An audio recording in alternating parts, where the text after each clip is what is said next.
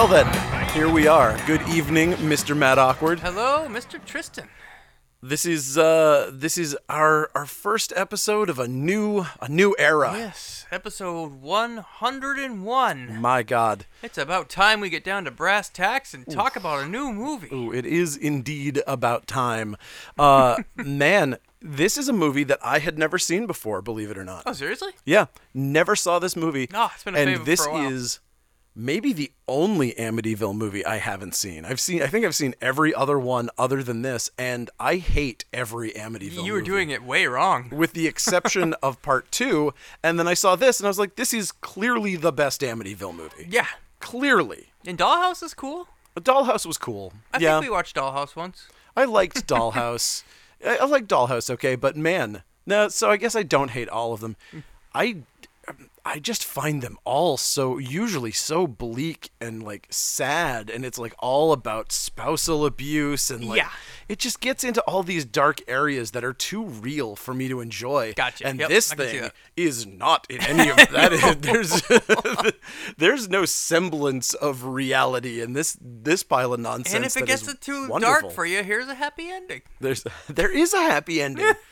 I mean, honestly, this movie rules. Yeah, totally. It is incredibly well directed. It is incredibly well written. It is incredibly well Mm-hmm. acted. It is like across the board, shockingly good. This is by Tony Randell. Tony Randell, yes. And I feel this guy never gets the props that he deserves. He's I done, agree. he did Children of the Night, which we covered, which I Yep. love that movie. Ticks. Ticks. Hellbound, Hellraiser 2. Yeah. He's awesome. Yeah. He's very, very, very talented. He's another one of these guys. I mean, like Ted Nicolau, Yep. where it's like he's somebody who was like doing all these kind of movies when the direct-to-video market was there, and then he just kind of faded out, and he kind of does kids movies now and again. Yeah. Which I mean, no shame in his game. But No, I mean, if they have talking dogs, I'm all about it. of course you are, but I mean, it's too bad because the guy is ungodly Yeah. talented. I just feel his name never comes up when everybody's talking No. about favorite horror directors. How is that possible? Yeah, it's crazy. He's made a bunch of my favorite movies. Yep. So I'm like, I actually sent him a message and I was like, dude, can you talk to us? But unfortunately, I didn't. What I should have done, like I did with Ted, is lead with magazine, because I led with podcast, and I was like, oh shit, nobody in the world wants to hear about that. And so he was like, ignore. Maybe I'll write him and lead with magazine, and then be please. like, I got sick. My buddy Tristan's gonna have to do it because I'm shy. Lead with magazine. Yep. Motherfuckers do not want to talk to a podcast. Every Joker's got a podcast. Every ding dong in the world. Yes, and some of them are good. Yeah. One in every 400,000 podcast is good. Okay, so We'll get there one day. but exactly, we'll get on that list. Maybe episode 300 or so. We'll We'll be known as a good one. win a potty, which I honestly think is a real thing. And it makes me sad that it's a real thing. Okay, let's talk. Speaking of potties, this movie's got some weird toilet action in it. We'll get there. You mentioned I mentioned this that and you before, didn't notice it. and I did not notice it, so I'm curious to see what you are talking about. Okay. All right, let's get into it, because Stay tuned, people. We'll this get to the toilets. movie is packed with stuff. So there is a lot to talk about in this movie. And we're going to unpack it, just like the dad does with a clock in the beginning. Sure, just like that. Okay, so we get our little title sequence with it's kind of a weak one. It's got the pendulum swinging back and forth, and it's like all they've got. It wasn't exactly exciting, but And they blacked out the 1992 as well on the main title screen. interesting. Yeah, they changed. I guess I didn't want to be 1992 anymore. Just called It's About Time, but they didn't scrap that from the movie box. I guess. It's Oh, that's right. That's what it was called. It had 1992 in the title. yeah, on the VHS Oh, it's yeah. 1992. I think on the re-release it might not. Or... I think as soon as it went to DVD, they were like, let's make sure that this is updated for the Yep. for the new generation. Yeah. So, and also, we get some serious bad serif font going on here. It's like, okay, boring, and then Papyrus, everybody's favorite font, shows up. But okay, so we get an old lady with a cane walking past this gigantic fountain at Burlwood Estates with a giant billboard over the top advertising a new series of houses available for purchase in Phase 2, whatever that may be. And then we see a bunch of scenes of like generic, that Southern California tract housing that you see. And it ends on one particular house that doesn't look like any of the other ones and kind of looks like a weird mishmash if you really squint of the Amityville house and one of those tract houses. Oh yeah, it's like a I've lost words. It's like a postmodern interpretation yes, of the Amityville house. Yes, there we go. There we go. That works. It's like if Mike Brady from the Brady Bunch had redesigned the Amityville house. Sure. So okay. We get a crazy windstorm going on. This lady is watching this house and she's like, there's something ominous happening, and she's like, she doesn't like it. I don't like what's going on here. She's got these weird milky eyes. There's a crazy windstorm, and Stephen Macht shows up in a house in a taxi, comes to the door, and he's greeted by a woman who's holding a 2x4 behind her back. No, it's a T-square. Sorry. It is a T-square. It is a very fancy, ornate T-square, as a matter of fact. He's got a bunch of things like that. He has because he's an architect. Also, he's got a filthy ass wall, which is completely unrelated. I love how, because those things were hanging on the wall, they were like, and let's make sure that it looks filthy, like where those things were touching. But so we go in. We find out later that this is not his wife. No. Because his wife is dead, and is she? Is that what happened? I believe so. I believe his actual wife is dead. I was wondering what happened to her. I never caught a reference. Yeah, I think that's what they said. She's full housed. Yeah, I think. Well, I mean, literally every sitcom in history. That is the go-to. Yeah. You know, all the way back to like My Three Sons and like all that. Whenever you needed a swinging. Look, if the mom's dead, we never have to hire an actress and have her appear. Well, but also you can have a carousel of like young hot ladies show up as like, Dad's getting in a date. What kind of hijinks is he gonna have now? So that's nice too, and that's kind of what we get here. Mm-hmm. So he tells her that he got the contract and that they want a new concept for their tract housing. We get some Fast and Furious plot stuff that gets out of the way really quick without really bogging down the movie. It's pretty well stated. Daughter Lisa comes downstairs, and you know, if it weren't the 90s, you'd say that she was dressed like a toddler, but she's definitely dressed like Lisa Lopez. She's definitely dressed so it's a very strong contrast with her outfit later on when she gets evilized. Yep. So she's in full on like Oshkosh Bagosh overalls or something. It's terrible. It is floral print overall shorts and a yellow shirt. It's not great, but I definitely remember in the 90s dating someone who dressed like that because maybe it was her. I don't believe so, but I mean it was maybe. It was definitely a thing. That was like when TLC was a thing. Yep. That look was a thing. So all right, we also see the kid Rusty, the son. And he's wearing a Skull Crusher Eat It shirt. I love that so much. Is that just made for this movie? Oh, yeah. Okay. Oh, yeah. And I looked it up, but I couldn't find any Skull Crusher Believe me when I say I'm looking into it. Okay. Nice. I'm looking into it. I want to wear a Skull Crusher shirt. Okay. Yeah, we will see if that is a thing that we can get. So he looks kind of like Christian Slater in Gleaming the Cube. He's got that kind of look going for him. But of course, the film fans know him from Ghoulies too. Of course. It's even his IMDb picture. Is it really? Yeah, it really is. It's him with that room with a big toxic waste bucket. That makes me really happy. Yeah. I love it when people like movies like that. And, or, it could also just be whoever put up his shit there. But whatever. And the girl is also in Encino Man. She is in Encino Man. Which is a classic. She was also in Trancers 2 and 3, which are classics. And she played the person who had gone down the line. So she's playing like some gruff police lieutenant, and she's like playing a 16-year-old as a gruff police lieutenant, which was fun. Neat. I like those movies. We should do them. Yeah, I still need to watch them. Absolutely. Okay, so Dad has has brought in a clock in a big cardboard box. One of my only complaints about this movie, it did kind of bug me the way that Dad totes around this antique clock like it's about 5 pounds. It's like, have you ever picked up an antique clock? They're not that heavy, though.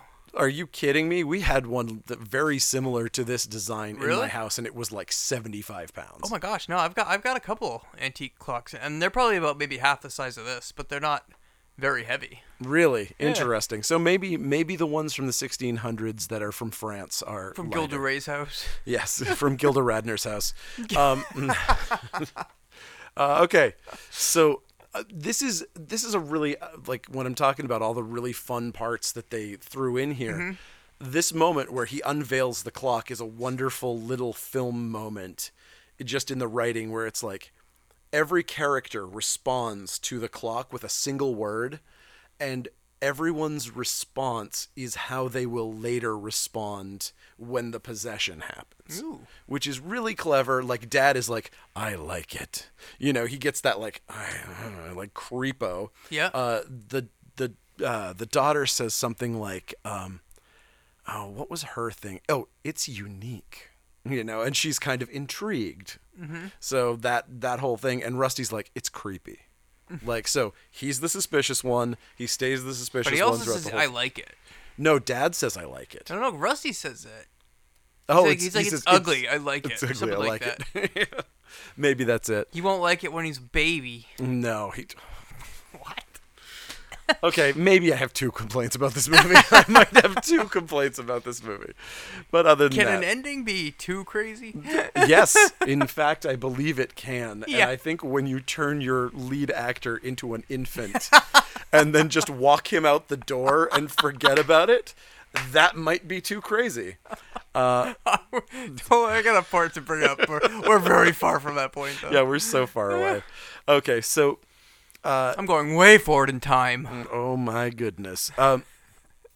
So, blah, blah, blah. More of the lady seeing the lightning over the house, and she gets more spooky And she looks. gets a vision of the original Amityville house, Yes. too, just in case, just to really shoehorn it home. Yeah, Damn. except that was also kind of problematic because she doesn't know about the Amityville house, so she should have recognized that house the second she saw it in the book if she really did have that vision. But clearly she didn't, and that was an afterthought, which was kind of a bummer. Yeah. And okay, so Jacob is talking to his ex-girlfriend who was watching the kids, and he's like, "Oh, come on, there's a big storm, baby." But baby, it's cold outside. Yeah. And so he convinces her, even though she's already dating someone else. For reals, dude. Yeah, he's a total scumbag. Oh, she too? Well, I mean, both scumbags. And not only that, she's just like, oh, okay, I'm going to sleep with you and then invite my boyfriend over to your house tomorrow. What? Very, very, very morally bankrupt. But whatever. Where is she? Is she a teacher? They mentioned something She's like a she needs to be at student. school or class. She's a or student. Is she teach? Okay, I didn't know if she was teaching the class or being in the class. Or... I assume she's... I thought she was teaching. No, she had to write a paper. She was like, oh, I have a paper due, and there's this thing. How old is she? She seems so too young for... Or does Stephen Mock just look old? Oh, that's a good question. I think she's probably in graduate school. And Maybe that's it, like her 12th year of college. Could be. I mean, it could be one of those things. It would make more sense to me if he was her teacher at some point, like, and she's going to architecture school or something. Yeah, they should have had something like that. Yeah, that would have helped, but definitely she's out of his league for reals. Yeah. But either way, he scams No on way, her. he's a dad from Monster Squad. No way. You can get any chick you want. No way. He's got his own factory where they make wool or something and shoot at rats. What? The main role I remember him from is Graveyard Shift. Oh, gotcha. Where he had like the world's worst Maine accent, and that accent sticks in my head. So whenever I see him saying, "College boy." You're a college boy, ain't you? Artificial a smart boy like you should know more than to go down there into the fucking forbidden zone. Oh, I got a 5-minute crash course of Maine dialect. I'm sounding British. I'm sounding like the preacher in Dead Alive. Yeah, it's so funny. I mean, I eat lobster for the Lord. I actually liked his Maine accent. It was way over the top. Yeah. But it's just funny Forgot because about Graveyard Shift. They got Brad Dourif too, right? sure did. I gotta watch that The again. movie's great. Yeah. Yeah, I have that stuck in my head because when I worked at Portland Housing, I had a foreman who had a thick Maine accent and called me college boy. They exist outside of movies? Literally called me college boy. Did you notice though? It's kind of funny. Like, we live in Maine, but I feel like the only time we ever see people with Maine accents is in movies where they're imitating Mainers. I mean, yeah, you definitely hear a Maine accent here in Maine, but like, yeah, I hear the Maine accent in movies more than I hear it in real life. Oh, despite living in the state. I mean, living in Portland, we are kind of in an interesting little bubble. But I agree. I'm out in the country in Westbrook, though. So here's the first time I ever heard an honest to God down east accent that sounded like something out of a Stephen King movie. I was staying with my friend in Ellsworth, and his father was a fucking lobsterman. Ah, okay. And all I got, because we were teenagers, he was a punk, and his dad didn't understand him, was a horrible domestic situation where he came home and he was like, "What? You look like some kind of a girl," and now like one of those horrible. Yep. And I'm like, I shouldn't be here. Yeah. This is turning into something I might have to testify about. So, yes. But yeah, not a lot of those accents around there. Okay. But yeah, so Stephen Mock convinces his ex-girlfriend, who's already dating some other dude, to sleep with him and to have the sweatiest sex on record. Yeah. They are disgustingly sweaty. And so apparently after this, he tells her a story about how, the clock was so loud in my hotel room when I had it there, and I couldn't sleep at all, so I feel like crap. And then the clock starts ticking louder, and you can hear it in the background. So, but I mean, it didn't start ticking till he took it out of the box and swung the pendulum. So did he take it out and swung the pendulum at the hotel, and then it was just like, damn, this thing's fucking annoying. And he was like, if only there were a way to stop it. I've got no idea how to make this stop. It's funny because I found part of his character is that he's a moron. I yeah. think, is part. Oh yeah, my story's not interesting. Carry on. Oh, yeah. Okay. I was just gonna say I have a ticking clock now, and it's just like, yeah, it ticks in the dining room, but like, it would be really annoying if it was in the bedroom. Absolutely. So I'm just thinking, like, this guy's like, I'm in a small, tiny hotel. Better set up a swinging set pendulum up this clock. antique clock in my room for some reason. Yeah, I had it 4 feet from the bed, and it just kept me up. Yeah, and now we get the like phantasmy, like sentient machine shit go on where that was cool. The clock is setting itself up. It sets up a little I don't know what almost like the legs of a UFO sausage. Yeah, it's kind of like balancing it. Yeah, it just kind of like clicks spider into legs. place, and then Yeah. like a drill comes out and it drills a hole in, and like it attaches itself to the And mantle. we see Andrea coming downstairs for a glass of water or some shit, and it stops drilling when she gets close. Like, it's like, oh shit, somebody's there. Nothing, doing nothing. I'm just a clock. Oh, you're gone. Cool. Yeah, It cracked me up. I love it. I love it when supernatural stuff, like things that don't need to make any kind of logical sense, when somebody takes the story and they're like, well, and the drilling noise had to stop, and it's like, or it could have been supernatural so she wouldn't hear it. I mean, Yep. It is supernatural. It can muffle the sound in a room. It can close a door. It doesn't need to make a noise when it drills stuff, but Yeah, that's it's fine. funny. But it was funny, yeah. Yeah. So Rusty is upstairs watching glam metal videos and playing his dope-ass dragon guitar. Too bad he doesn't play anything dope on it ever. He knows G and A. Those are two great fucking rock chords, bro. That part kind of bothered me. I wanted to see him play at least something metalish. It looked like he was trying to strum fish songs on that thing. I agree. Yeah, I would have liked. He never played anything that sounded remotely metal. Yeah, I would have liked some Dan Diggy Diggies. Yeah. Dan Diggity Dan Diggity Dan Diggity Dan. Yeah, exactly. He didn't do anything that. No punk rock riffs or anything. Just Yeah. strumming.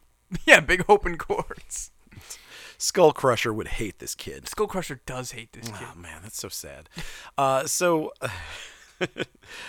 So he sees the neighbor's dog, Peaches, out his window, and for some inexplicable reason, he's like, oh, cool, our leashless neighbor dog. I should go downstairs and let it in the house. Yeah. I And assume. throw a Pop-Tart at it. Why? What? Okay, so. Also, the Pop-Tart disappears. Oh, maybe that's that second dog. That's a very big unresolved mystery in this movie. Yeah, I mean, maybe it was completely decayed over time. Ooh. Maybe the clock ate it. Yeah, maybe it went. Oh, he fed the clock the Pop-Tart. Yep, that's the whole why. That's why That's all the evil started. Diabetic clock. That would totally make sense. So he does. He leads this dog into his house, and Peaches runs in and barks at the evil clock. So That dog hates that clock. for good reason, because this clock, as it turns out, is kind of evil.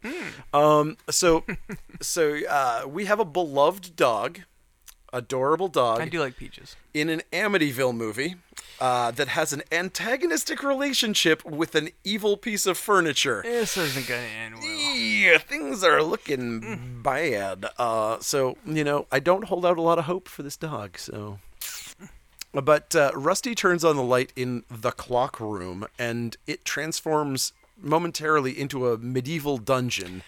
And then vanishes and won't come back. And this is so cool. I love this visual. Absolutely. I love this concept. There's one part here that totally irks me, though. Oh, no. If you notice, the first time he hits that switch and it turns into that room, Yeah. it takes a beat after he hits the switch. He goes click, then it goes every other time it's instant. Click, click, click. The click switches it. The first click is a click, a half-second pause, then it changes. And that just like that. It's got to warm Maybe up, it's just man. warming Come up. on. Yeah, I know. And it's just like It's an analog clock, it's for God's the tiniest sake. thing, but I never noticed it. That's always been one of my favorite parts. That kicks off the beginning of the craziness in this movie. Where that's the first inkling that this isn't gonna be your normal Yeah. cup Oh, of yeah. tea movie. This is weird. That doesn't normally happen. You know what I mean? So, Yeah. but yeah, that one little beat in the beginning. No, I agree. That is a little silly, but and it's so easily remedied just by It's just an editing. just a little edit. Yeah. But I mean, I think that was maybe just prime you for watch. He hit the switch. Now this happens. But every other switch when he keeps shocking it is right on the beat, right on the switch. Oh, Yeah. interesting. So Okay. yeah, again, just chalk it up to warming up. Yeah, exactly. Old clock. Okay, so he's like, okay, that's creepy. So he heads back to his room. He's going up the stairs, and he's stopped by a spooky shadow. Oh, it's just his dad. But his dad has gone full fucking Jack Torrance. It's too fast. It's too fast. Yep. Agree. He is, he has gone from being just whatever, especially because I don't feel like we ever had a positive interaction between Rusty and his father. To say that the dad is going bad, for the viewer, we just know that he treats his son like shit from the get. Yeah. So Well, the son treats his dad like shit too. He comes out, he's like, "I got something in this house has been missing." Oh, what, a gun rack? Rusty's very first line of dialogue is a sarcastic ribbing. yeah, he's a fucking teenager. Yeah. I mean, but dad is a turd. Mm-hmm. He's that is menacing. I kind of feel like this part too, abusive because nonsense. he's pissed at Rusty. He's like, "What were you doing down here?" And he's like, "Nothing. I said what were you doing down." You know what I mean? And this could have been remedied too by Rusty being like, "What? Why are you so mad?" And the dad being like, "Oh, I don't know. Sorry. That would have been See you in the morning." That would have been awesome, So honestly. the dad I would to have like liked catch that. himself and be like, "Oh, Yeah, why yeah. am I being like? Why am yeah. I like that? But there That isn't. would He have been just goes awesome. like you said, full Jack Torrance and Yep. overnight. No, Or that's- in the middle of the night. Right. Yeah, I like that. That would have been good. So the next morning we get the kids having an uncomfortable goodbye with Andrea, who has stayed the night. Andrea. She's eating regret for breakfast. Yeah, she is. And this is another thing that points to Jacob being just a shitty dad, because he hangs back, lets Andrea, take care of the kids in the morning. What is he doing? Spending all his time putting jogging shoes on? That's it. He only shows up once the kids are gone. Yeah. He waits for the kids to leave the house and then shows up so he can ambush her and be like, "Hey, how's it going? I'm going out jogging. You see my jogging pants? I got jogging pants on and I'm jogging. I love jogging. Just a jogging guy. Yeah. Anyway, check out my digital wristwatch. It's about time you get one of these, So right?" you're gonna be here later, right? I mean, we get a bone again. You're gonna break up with your boyfriend, right? I mean, right. You're bringing the boyfriend so we can all bone. All three of us will bone together. All right, going from a jog. Bye. Yep. So sad.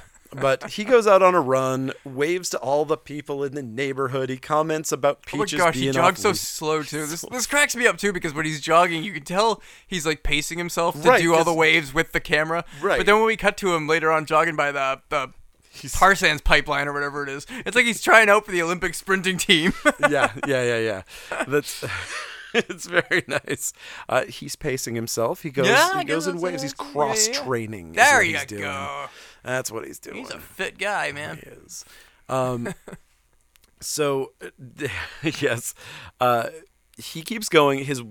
He goes to this place that has like you said, like a weird pipeline. I don't know what the hell that thing is. I love the shot though. Oh, it's beautiful. It's just a very unique thing to look at. You know, he could be absolutely. anywhere, but like you see him location jogging through the rules. neighborhood, you wouldn't expect him to be like with a giant mountain behind him, with giant pipe coming down a mountain, a big vacant field. He looks so alone, and like there's going to be no one who can help him. Yep. Which is obviously what you're looking for in a shot like this. And B, he looks like he's in an alien landscape. Yeah. Which in a movie that you want something that's so, you want something that's going to be abnormal for this. Mm-hmm. Perfect. It's abnormal, it's weird, and it's spooky. Yeah. And so he gets over I'm not really sure how this is staged, though. Because maybe it's just my imagination, because I'm only thinking of this now. Okay. But he's on the other side of the fence when the dog attacks. Yeah. And then he has to jump back over the fence. Nothing's wrong here. No, he 'cause runs to he's the fence and stops. He's run Yes. all along that pipeline. And so, Yep. that's the And then he reverse shot. Yep. Got it. Yeah. And he's running and he's timing himself to get to that fence. Yep. But his watch is broken because high technology. Gotta love it. High technology, a phrase that's been used by humans in the past, right? High technology? No? Nobody's ever used high technology? I'm going to start using it whenever my phone or something breaks. Wow. High technology. Gotta love it. Gotta love it. I'm going to keep saying that until somebody freaking gets it. So somebody understands. But he sees Peaches and Peaches' owner. She's holding him like an attack dog by the collar. I love this shot too, man. She's got she looks dead so eyes. evil. Dead eyes and the windbreaker pantsuit thing she's wearing, like it's just such a Oh, it's great. everything about it looks evil. Yeah, Like even though it's like, you got that total 90s classic Right, yeah. tracksuit, but your face is so Pink dead. and blue, like the real like 90s Yeah. colors. And it's absolutely amazing. She lets the dog off the leash. It goes down, and this attack, I've seen a million movies with dog attacks. This is one of the few movies that it looked good. Yeah, well, it's because Stephen Mock actually let that dog attack him. That's why. And Yeah. He's that badass. and all of the wounds are real. Yes. I mean, you could see the puppet in one. There was definitely one where you could see the dog puppet, but it wasn't so bad. No. You know, it wasn't like Madhouse where you're like, this is clearly a sock puppet that's attacking this person's leg. And so, it looks amazing, and it is so long. Oh yeah, and then he even tries to get the upper hand. He breaks a Right. glass bottle and stabs the dog in the face, and the dog just gives right back to work. Like, keeps damn, going. okay, I thought he was gonna back off of that, but nope, back to the leg. And it's like, okay, so he's dead. Nope, thank you to the magic of editing. He's Yeah, like, how did that end? you gotta wonder, because there's gotta be some sort of moment that something happens where either he passes out from the pain, Yep. and so they disappear after that. Or how did he get back to civilization after he was that mauled? He can barely walk. He's out in the middle of nowhere, but luckily editing just solved all of those problems and just puts us straight into the hospital. Yeah, it might have been neat to get a resolve for that, or like maybe like have It's a somebody little else like walk complicated. up to him and see him like flailing on the ground with like nothing attacking him, and be like, "Buddy, you okay?" He's like, "Oh, what?" Oh. And then it cuts there, like, That would have been neat. If That you were would like, have been how the nice. hell did you get on Maul? There's nothing there. Like, Oh yeah, I mean, like that would kind of kill the revelation that Peaches is okay in the future. But it would still be kind of a neat. Yeah. It works without it. I have a couple problems here with this stuff too, but that's okay. Okay, so we go to the hospital. We get a laundry list of the side effects of the medications told to us by his doctor. This scene could have been chopped. I understand why they did it. Like, the idea is to be like, it has mood-altering side effects. And mood swings could be an issue. One of the side effects is Jack Torrentitis. Yes. Is really serious. Oh, it's Jack okay, Doc. Torrance. He totally had that before. Oh, yeah. He had it as a kid. I don't think he can get it again. Common myth. This is gonna ramp him up big time. No, that's bad. So Next thing you know, he'll be checking the boiler and everything. Okay. She's on the hook now to swap his bandages every 8 hours. She wanted to get out of his life. Seriously, and because what the hell? she shows up, the guy's like, "Oh, you're his wife," and she's like, "No, I'm not. Girlfriend? I guess. Whatever. Sure." Half mistress, maybe. Half Half mistress / stepmom. Jesus. She's in a weird predicament. She's Yeah, in a pickle. She is in a pickle, and so she's like yelling at him basically the entire ride back from the This struck me so odd too, man. I Like, love this. why'd you have to do this? Why'd you have to go get attacked by a dog and almost die? You asshole. Oh my god, that is such a fucking Jacob move to get mauled nearly to death by a fucking she's mad like, this dog. is classic Jacob. Classic. This is like the 15th time this has happened in our relationship. Okay, so they're both like completely dysfunctional, Yeah, they're awful just- people. Yeah, of course. That's why they didn't click. That's why they split up to begin with. No, that's why they should have clicked. It's too much awful. Okay, that might be it. Yep. Too much awful in one place. Yep. So here's the important thing that is later confusing, but also might be part of the plot, and I might not just be seeing it that way. Mm-hmm. So they don't get any information on the dog ever, because it turns out that Peaches didn't attack him. No. So an unidentified mad dog attacked him. So he should get rabies shots. And that never happens. But they know who the dog is. No, they don't. He knows who Peaches is. Except that they go later to see Peaches, and Peaches didn't do it. Yeah, but that's who they said did it.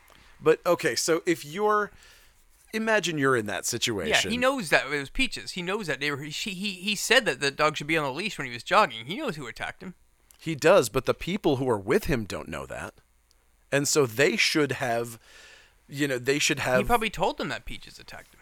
They did, yeah. And then they went to investigate it. It turned out it wasn't Peaches because Peaches was fine. So they should have assumed at that point, oh shit, it's a different dog. We don't have any information on his rabies history. We need to get an ambulance here immediately and start rabies treatment. Just more peroxide. Just dump more hydrogen peroxide on it. Sure, why not? Okay. Much cheaper. But that said, a lot of this makes sense if he has rabies. As well. If he's going insane because he has rabies, that could also be part of it, which is kind of cool too. Okay, so now we get this pointless scene at the high school with the brother and sister where she's all lovey-dovey on some dude and he's a rebel and he's going to skip school. This scene's funny too. So it's like the brother's just watching his sister flirt with dude a lot.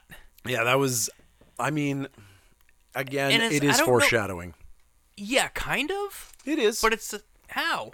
It's the sister that comes onto him later. Well, on. exactly. And it's not even her. It's the evil. Right. But also there was that undertone where she's like, I've seen you looking at me. Oh, okay. And that was a scene where that did happen. Okay. I'll give you that. So that was a little, it's creepy foreshadowing, but it's foreshadowing. Yep. And and I love his long-haired friend there too. I love that dude. I recognize him from somewhere. I don't know what he's from, but this scene cracked me up too because he's just like, he comes up, his only line is, "You want to smoke?" And the kid's like, "No, I quit again." And then he just puts the cigarettes in his pocket and walks away. It's like, if anybody's offering you a smoke, they're smoking. That's why they offered you to smoke, right? No. But he's just like, oh, okay, bye. That kid, although I know him as an actor, I swear, like, he did not look like an actor in that scene. Like, he comes up and he's like, what, am I supposed to leave or do I, okay, I'm just going to fade into the background, I guess. Seriously. He didn't, like, skip school with the kid or anything? Cause it felt like the kid thought that they were going to cut there. Like, that he was just going to do that. There was going to be a cut. Yeah. And then he didn't know what to do after the line was read. Like, okay, I guess I'll go to class. I will improvise something. Give me a location. Okay, but here we go. If you're improvising and you offer somebody to smoke and they refuse, still just take your cigarette and smoke it. Cigarette. Yeah, it's so bizarre. I agree. So next we get this heavy breathing point of view shot of somebody running through the back hedges and like running through a backyard. Oh yeah. Oh, what is it? Cue that Ferris Bueller music. Right. It's like you're like, oh, it's some mad crazy person. And so we're assuming that someone's coming to kill this little old lady that they keep doing cutaways to. But in reality, it's just good old Rusty who's come to finish his chess game. That's what he was doing to skip school. He's not a bad guy. No, he's a smart kid, and he likes to hang out with old people. Yeah. He's deeper than we thought. This makes me, as an audience member, like him more. Yeah. You know? That's Rusty. great. And so he... Apparently they stopped their chess game just before she was about to cream him, because it was her turn when they ended. Imagine waiting that long to cream somebody at chess. Oh. You imagine waiting on a turn where you clearly have him in check. Woo-ha. You've got him all in check. He's like, oh, wow, it's been a week already. All right, let's play. Ah! Yup. Yeah, that's not great. It's like playing Dragon's Lair. Okay, fed in my dollar and I'm dead. I'll just put in another. Oh, I'm dead. I didn't even get to put in money. Oh God, I've died 3 times and I haven't even put in my quarters. I don't think I ever passed like the first thing in that game. No, me either. I remember it looked so neat in the arcade too, the bubble dome, and you're looking down at it. Yeah, it's really cool. Yeah. Damn it. Stupid ass game. So so her name is Iris, and she's the weird old lady that knows things. And she's a lady from the beginning. She is the lady from the beginning. She saw the real Amityville house in a vision and then conveniently forgot it. But unfortunately, she doesn't know what the Amityville house is until she looks it up in an Amityville book. She says that whatever's in their house is very old and it's traveled a long way. It isn't safe anymore, so it needed to find a new home. And she's very stoked about this evil spirit. She's like, ooh, what did you see? Which I thought was funny. So, that's all we get of that. And we go back home, and Andrea's yelling at Jacob as he hobbles his completely mangled legs out of the car. It's so hilarious, too, like... It looks like the most unprofessional bandaging job. Like, imagine being sent home from the hospital, but you're like, all your bandages are leaking blood all over your car. It's like when you pick up people in the ambulance in Grand Theft Auto, and they're just dripping blood the whole time when you're bringing them back to the hospital out of the car. There's a layer of pus around the outside of it that is so unsettling, and it really does, like, it's like... and some duct tape, you know, like it's like somebody had some Scotch tape and they were like, all right, here's 4 paper towels. This is enough to blot up grease on bacon, so I figure it'll be okay for your dog bite. If a stitch breaks, just apply another paper towel. You're good. Apparently, how he changes his bandages, as we find out later, is that he just sticks them to the wall. Yes. Oh, that was that gets delightful. So nasty. That's so good.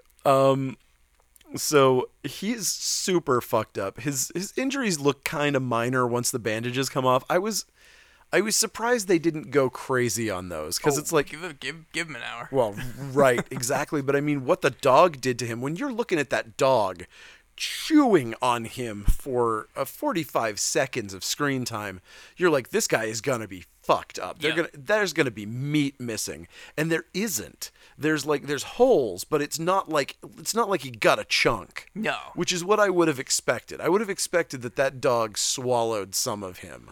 You know, like but I would have expected. He went to crazy town on his thigh though. Damn. Yeah. So yeah, it's gross. But he gets to bed and like light's hurting his eyes, which I think is also a symptom of rabies. No. So maybe that might be it. Maybe I'm crazy. Is there even a haunted clock, or is this all rabies? Well, I mean, that's the other thing, is that, like, is this one of those, like, things where they were trying to, like, be like, oh, is it or isn't it kind of thing? And that maybe that's it.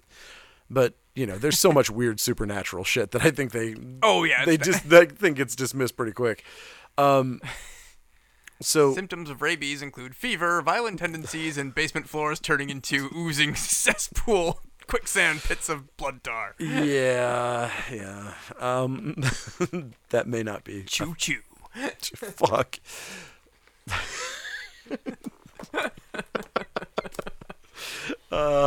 In the pantheon of poorly written sexual come-ons, I'm gonna say that Choo Choo might be one of the worst.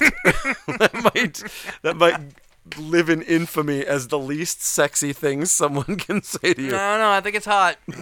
There you go. Yeah, but you have a train fetish, so that's... I have Babes in Model Train magazine. It's amazing.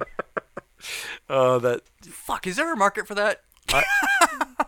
I bet. Imagine a magazine that's all like people's elaborate model train setups with girls posing in bikinis, like car magazines. I bet there's a fucking market for that. I bet there is. Then I shall leave here and build my empire. My empire starts now. I mean, that is the middle-aged man magazine. I really want to make it happen. I mean, really, I just need to get one issue done and and I'm going to be content. It's fine. Oh God! I mean, how many marijuana and half-naked lady magazines have been put out over the years? Boring. Give me trains. Give me trains. Choo choo. Just call it choo choo. Whatever. So Rusty comes home and Andrea tells him that her dad was bitten by a dog, kind of underselling what happened. Oh yeah, a little bit. Like, bitten by a dog does not quite cover the extent of what happened here, but that's fine. So Rusty and Andrea go to visit Peach's owner here. They go to her door. She's like, "You guys are crazy. I don't know what you're talking about. You say that you slashed her, that your dad slashed her face, because here she is. She's fine. You guys are Nutter Butters." Yeah. And they're like, "Oh, that's weird. We are Nutter Butters. We are Nutter Butter peanut butter sandwiches. What are we going to do?" And so so this is where it's like, now there is an unknown dog that attacked, in their minds at least. Yeah. And they're not treating him for rabies, as they absolutely were very I see what you're clearly stated by the doctor. He needs to be treated immediately if you find out that there were not rabies vaccines for this dog. Yep, okay. And so now there is an unknown dog. Maybe she's just hoping he dies so she doesn't have to break up with him. I mean, again, that is caught also cheating. That's why it helps having scumbag characters, because then it's not a plot hole, it's just them being an asshole. Yeah. So there you go. So Jacob has a wicked smart insight here, where he's like, "Man, this situation, this is just like Skull Crusher said, man. Evil rules, they've got the tools. The world's your oyster, so grab her and hoist her." You're okay. I love it. So maybe he's not as smart a kid as we... And also, maybe that chess game was like 3 moves long. You know, once I was wondering when I first saw the Skull Crusher shirt if it was real, and then when he started talking about Skull Crusher, I realized that it was probably just made for the movie. But I really would have loved to hear a fake Skull Crusher song of those lyrics in the background at one point. Oh, me too. That's all come on. It's so easy. There are so many bands out there in the world. I don't understand. Whip that song up for them in 5 seconds. Yeah, all we need is that one snippet lyric. Right, part. exactly. Yeah. They could just do 15 seconds of it. That's what I'm saying. It's too bad. Like, I would love to see that kind of stuff happen. I mean, instead they rely on Bang Gang. That's the like ongoing video that he's watching. Yep. I don't even know who the hell they are. Man, you never heard of Bang Gang? Damn. Yes. So, meanwhile, Jacob has left like a half gallon of blood and pus in his bed, and he's walked over to the drawing board. This is the level of neglect that she is showing by leaving. If you look at that bed and see what is in it, that has leaked out of a human body, and you go, he's probably okay. Call an ambulance. Call a fucking ambulance right now. But no, she does not, because, again, maybe she just wants him fucking dead. Because the better idea is to invite somebody over and bang them in the house. I mean, to be fair, classy. He is a doctor. She can't even get a doctor right. Yeah, that's true. Oh, God, it's so true. So he's all crazy and feverish, and he destroys his whiteboard nightmare neighborhood thing that he's put together, and he says it's too small. All the houses are too I like that. I know what he means. I know that he means it metaphorically, that the vision is too small, but I like it better that he's like, that person couldn't live in this little house. This is crazy. What am I even doing? I'm a terrible architect. You know, people are way bigger than these little things. I need to build bigger models. I need to build a bigger house. Okay, can you believe I thought I was going to get a whole neighborhood of people in here? I'm fucking crazy. Housing development for a fucking ant farm? They don't have any money. What am I going to do? Spend sugar cubes? I'm not going to do that. Anyway. So we get... another nice thing about this movie, they anchor us nicely with time, as we need to be for a movie about time, with breakfast meetings. So we always know that a day has passed because everybody winds up in the breakfast nook. Not since the Divine Enforcer have there been this many breakfast scenes. It is a lot of breakfast scenes, but the kids and Andrea are hanging out in the kitchen.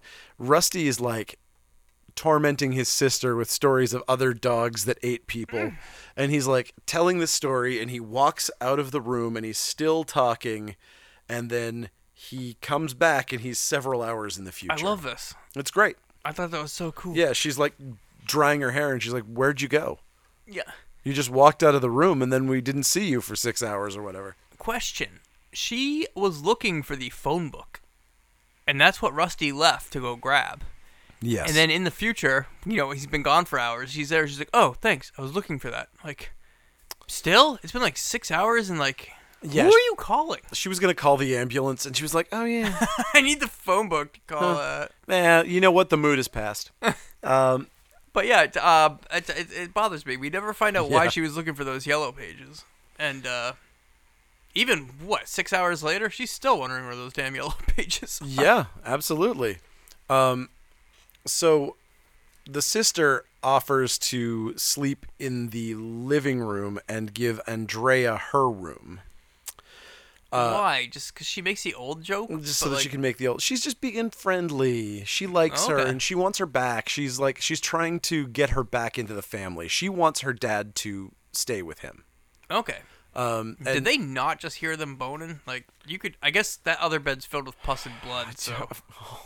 I mean, fuck, dude. You got bit by a dog. You don't have the flu. She could stay in that bed, you would think. Oh, no. That thing is soaked through. Oh, it is now. It wouldn't be if she was actually caring for him like she should be doing. That's true. But it is an important plot point that the sister's sleeping. It's almost like the dad's quarantined in this. Right. And he probably should be because he looks like he's fucking leaking Ebola. Yeah. At some point. But so she's sister's sleeping in the living room with the clock, and Andrea is sleeping in the sister's room. Andrea basically doesn't want the kids to go visit the dad because she thinks that he's too mental to see them, basically. But then they go up and he's like, oh, he's in the fucking happy part of his mood swing. And they're like, oh, okay, so maybe he is fine. Because now it's like, oh, he's not leaking everywhere. Later on, sister's having a hard time sleeping because the clock is so noisy. So she asks Andrea if she can come sleep with her. And she's like, okay, I'll go back and get my... It's like, what a jerk. You just said you could have this room, and now you're like, can I come back in this room? You know what? It's been 5 minutes. Couch is really uncomfortable. Whatever. So you twit. So she goes back down to get her pillows, and she gets locked in the clock room. Yes. And she can't get out. She's pounding on the doors. And nobody can hear her outside. This is another one of those supernatural things in this movie where no matter how much she's screaming and yelling and banging, it sounds like absolutely quiet outside. And so Andrea is sleeping with her face towards the camera, and we see the door in the background, and we see the door open and nothing come in. And she's like, come on in and sit down. And so you see the blankets come up and nothing's in the blankets. Super creepy. Andrea puts her hand back and is like, okay, whatever. It's like to kind of like tap her or whatever. And it's goo. There's nothing there but goo. Just a giant pile of goo. This movie gets so goofy. I love it. This movie is very, very gooey. So, yeah, she freaks out. She runs over, turns the lights on. There's no goo. And she's like, oh, okay, weird. So she goes down to see Andrea because she's not there. And she was supposed to be upstairs. And now she can hear her. She can now hear her pounding on the door. And she lets her out. And she's crying and terribly upset. Everybody's upset. And now we start the long trend of blaming Rusty for everything. Rusty, I mean, listen, this is a real thing. So, that's it kind of hits home in a lot of ways where it's like, yeah, blame the metalhead for it. It's fucking West Memphis 3 shit. So, it happens. But you never see, you never see Rusty do anything in this movie. And they talk about that. Like, you hang out with bad friends, but we never get one scene of seeing Rusty do anything bad with any of his friends. Cigarette smoking. The only thing he does, he quit. The only thing he ever hangs out with is the old lady and plays chess with. Like, we don't even get one thing of she's a crack dealer. We don't. Oh, that explains it. That would be fucking amazing. Yeah. if that was the bad influence that they were all talking about. They talk to the cops. Like, Rusty's only friend is the old lady down the road. That's the most notorious drug dealer in the county. Oh, She'd be popped if we had anything more than just circumstantial evidence. If she didn't own the police force, yes. She'd have us killed in a heartbeat. Okay, so... Yeah, so this is the first of Blame Rusty, where Andrea goes to find him, and he's just getting back from his 3 a.m. walk. Yeah. Which really does put him in a precarious legal situation. So we cut to old Mrs. What's-Her-Name looking for Peaches, and guess what? Turns out things did not go well for Peaches. Now, this is kind of weird. Like, it kind of comes out of nowhere. Like, what... Why did the clock attack your dog out of because it barked at it? I guess. I don't know. It seems like the clock's fucking with this whole family, but then it's just like, I'm just gonna go over here and kill this dog and then come back. I mean, and that's the other thing is it's like the reach of this house is impressive. No, yeah.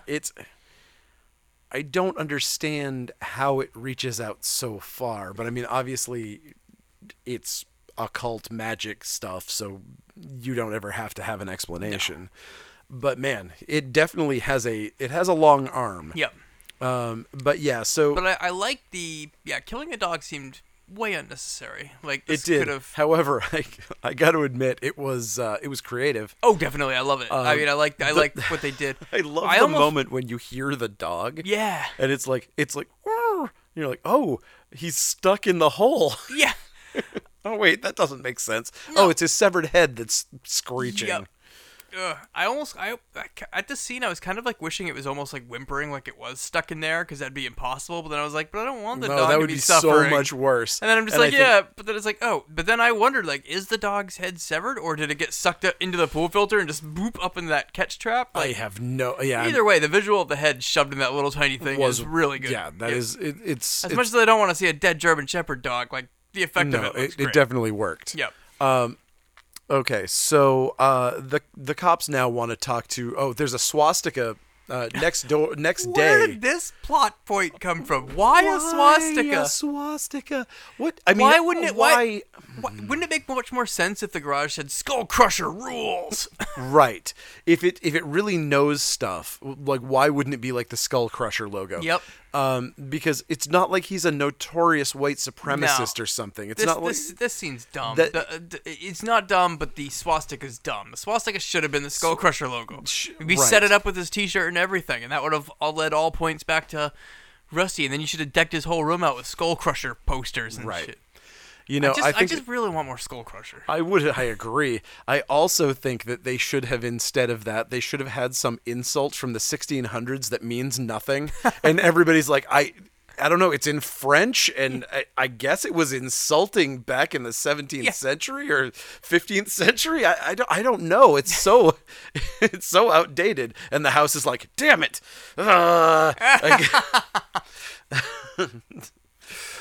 Gotta come up with some more modern insults.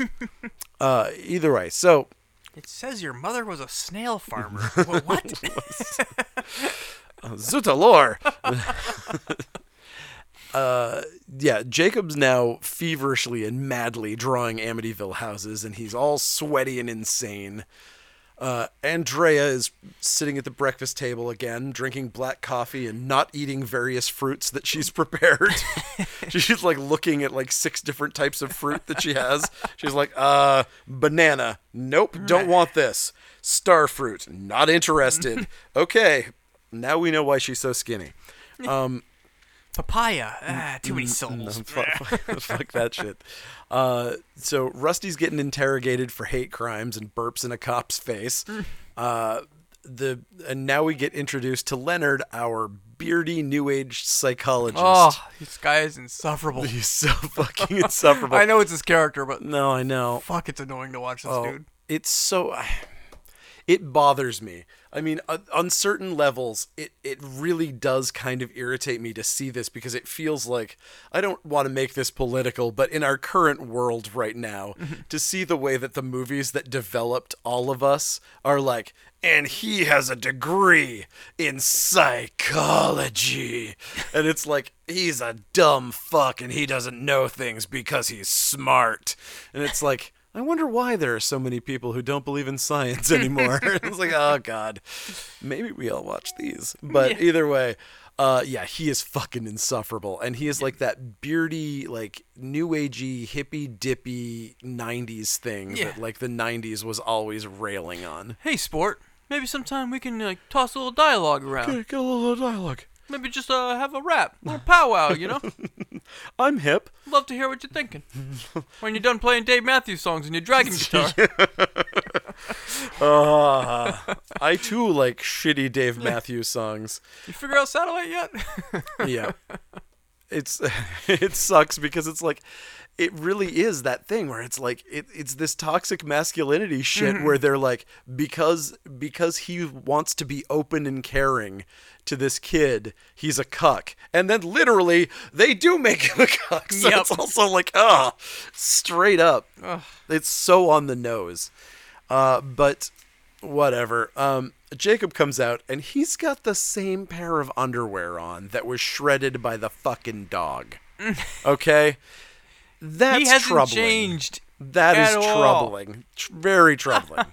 He's got clear signs of infection. His shirt's all completely caked in dirt and grime. Like he hasn't changed since the hospital. Like he never took a shower or like put on clean clothes. We know that he's changed out the gauze several times because we see it later, and it's still as bloody as it was day one. The wound doesn't heal because it's evil. It's a ghost cut. I don't know where he's getting all this extra blood, though. Either way, again, being very irresponsible to not call an ambulance and have him dragged the fuck to a hospital.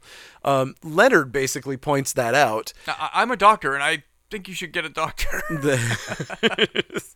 And as soon as he's like, you look like you're fucking dying, and I might lose my license if I don't call an ambulance because... But I'm going to leave that up to you, rabid dog bite freako. Yeah, like, because you look insane. And so he's just like, meh. He turns around and locks himself in his room, and he's like, oh, okay. Can we bone now?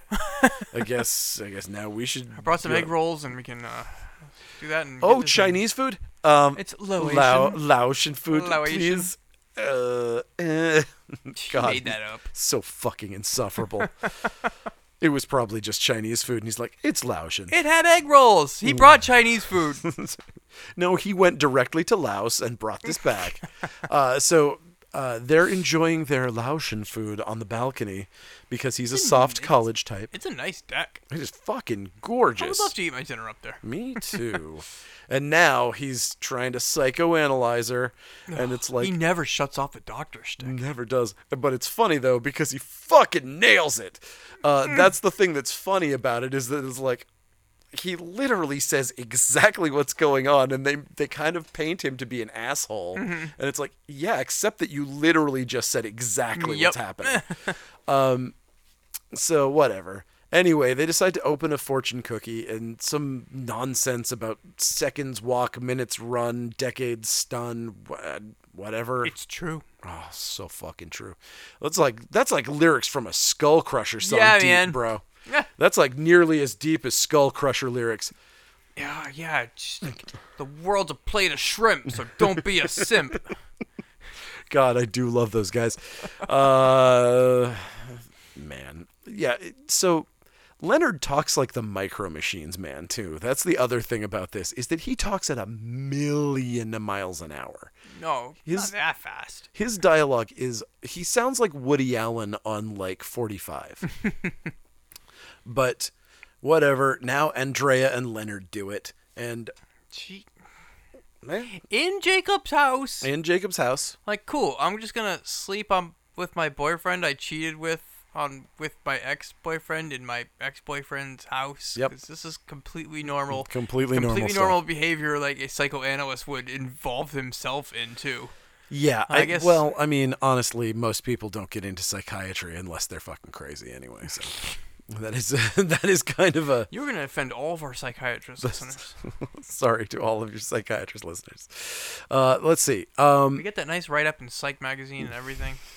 I know, the Psychology Today profile was great. Way to burn our bridges. Oh, I'm so sorry. But I will say that this was awesome. I love this. Oh, yeah. This whole scene and concept and everything. I mean, I don't like the part where he almost gets killed and all that, but the idea of putting on a silk robe and going for after-sex pie sounds fucking awesome. Yeah, but in the dude's house that you... He's like... Hey, I'm just going to eat your pie and, you know, I'm just going to pretend that doesn't sound like a euphemism for something that I just did. I know the only time we've met was when you look like a rabid fucking freako with a bloody bandage in the hallway. I just banged your ex who cheated on me with you last night. Yeah, I don't know what's going on here, but... Do you have any Ben and Jerry's? You want some after-sex pie? I'm going to microwave my ice cream first. You know, that's really what the problem was. Microwaving the pie. Come on. He has sensitive teeth. Everybody knows that cold pie is better after sex. I do like cold pie. It's good. Okay, so he starts microwaving his pie, and this is just an excuse for the microwave to slow its beeping down. The fan overhead slows down, and it just it stops, and then Jacob appears from out of nowhere, looking all upkempt now. Though. Yes, looking like not like the scene wouldn't have worked if he looked freakish. Yeah, he looks completely sane. Yep. And he starts doing the crazy intimidation thing, and he's like, puts out his hand to shake, and he's like, hey, you know, how's it going? He's like, fairly normal, and then he's like, you know, I build things for a living, but sometimes I just want to destroy them, you know? You must experience the same thing. You heal people all day, and don't you just want to hurt them sometimes? And look, I've got this just to gun. balance the books. This gun's really neat. Yeah. It never jams. This is... And he makes Leonard cry. And this whole scene, both people just put on a oh, stellar performance. It's beautiful. This should have won an Academy Award if that was a legit award show that actually had awards for if horror it was movies. Actually for acting and not just to give people money. Yeah. Yeah. It was. This it whole was scene is real just so fucking tense, good. and both players are just incredibly on top of it here. I love it. Yep. So. And then he shoots him, but he snaps out of it, and he's just there. All of a sudden, the microwave's back doing its thing, like this never happened. And oh man, he's And Andrea comes down to see Leonard screaming at the top of his lungs, and we never find out if he got his pie, which is really sad. We should have seen him pee his pants too. And also, we should have known how much the ice cream melted based on how much time had passed. No time passed. See, that's not as good. Okay, so this is all time crime. This is all Time Cop 2. So Lisa is back in the clock room trying to sleep, but she gets up and starts looking in the mirror. And her backstory is that she's concerned that she's not mature enough and that her boyfriend is going to start getting interested in a senior because she's too young and blah, blah, blah. And so she's playing at being sexy and mature in the mirror. And then her reflection starts getting real sassy. Yeah. And it starts making her uncomfortable because she's bashful. Like that's the undertone of her performance is that she's like, "Oh, I'm not supposed to see stuff like this." Yep. Not that a fucking doppelganger is in her mirror diddling her. That is like that part's not bugging her at all. Yeah, no. So I love this part because it's so unique, and I can't place another movie where your mirror image comes out to masturbate you. That's fair. I was gonna say it reminds me of the Dan Aykroyd blowjob scene in Ghostbusters. Okay. But I don't recall. I don't know. Really, there's this like 1 second scene where he's like laying in bed having this weird dream about a ghost, and it unzips his pants, and then his eyes roll in the back of his head. Yeah. The ghost BJ. Yeah. So PG was a hell of a thing back then. Really was. But so after that happens, black goo starts pouring from the mirror. It's orgasm goo. Is that it? That's what I took from it. Okay. It seemed like she finished herself off, then there was goop. That's true. Yeah, she gets... I mean, I'm not even making a dumb joke. No, I think you're right. I think you're right. Yeah, she got a nice... she got something positive out of this, at least. Yeah, it's multi-purpose goo. Yeah. So, just to keep the time frame clear, we got another breakfast scene, so we know that there's yet another day that's passed. We're on, like, day 6 or something at this point.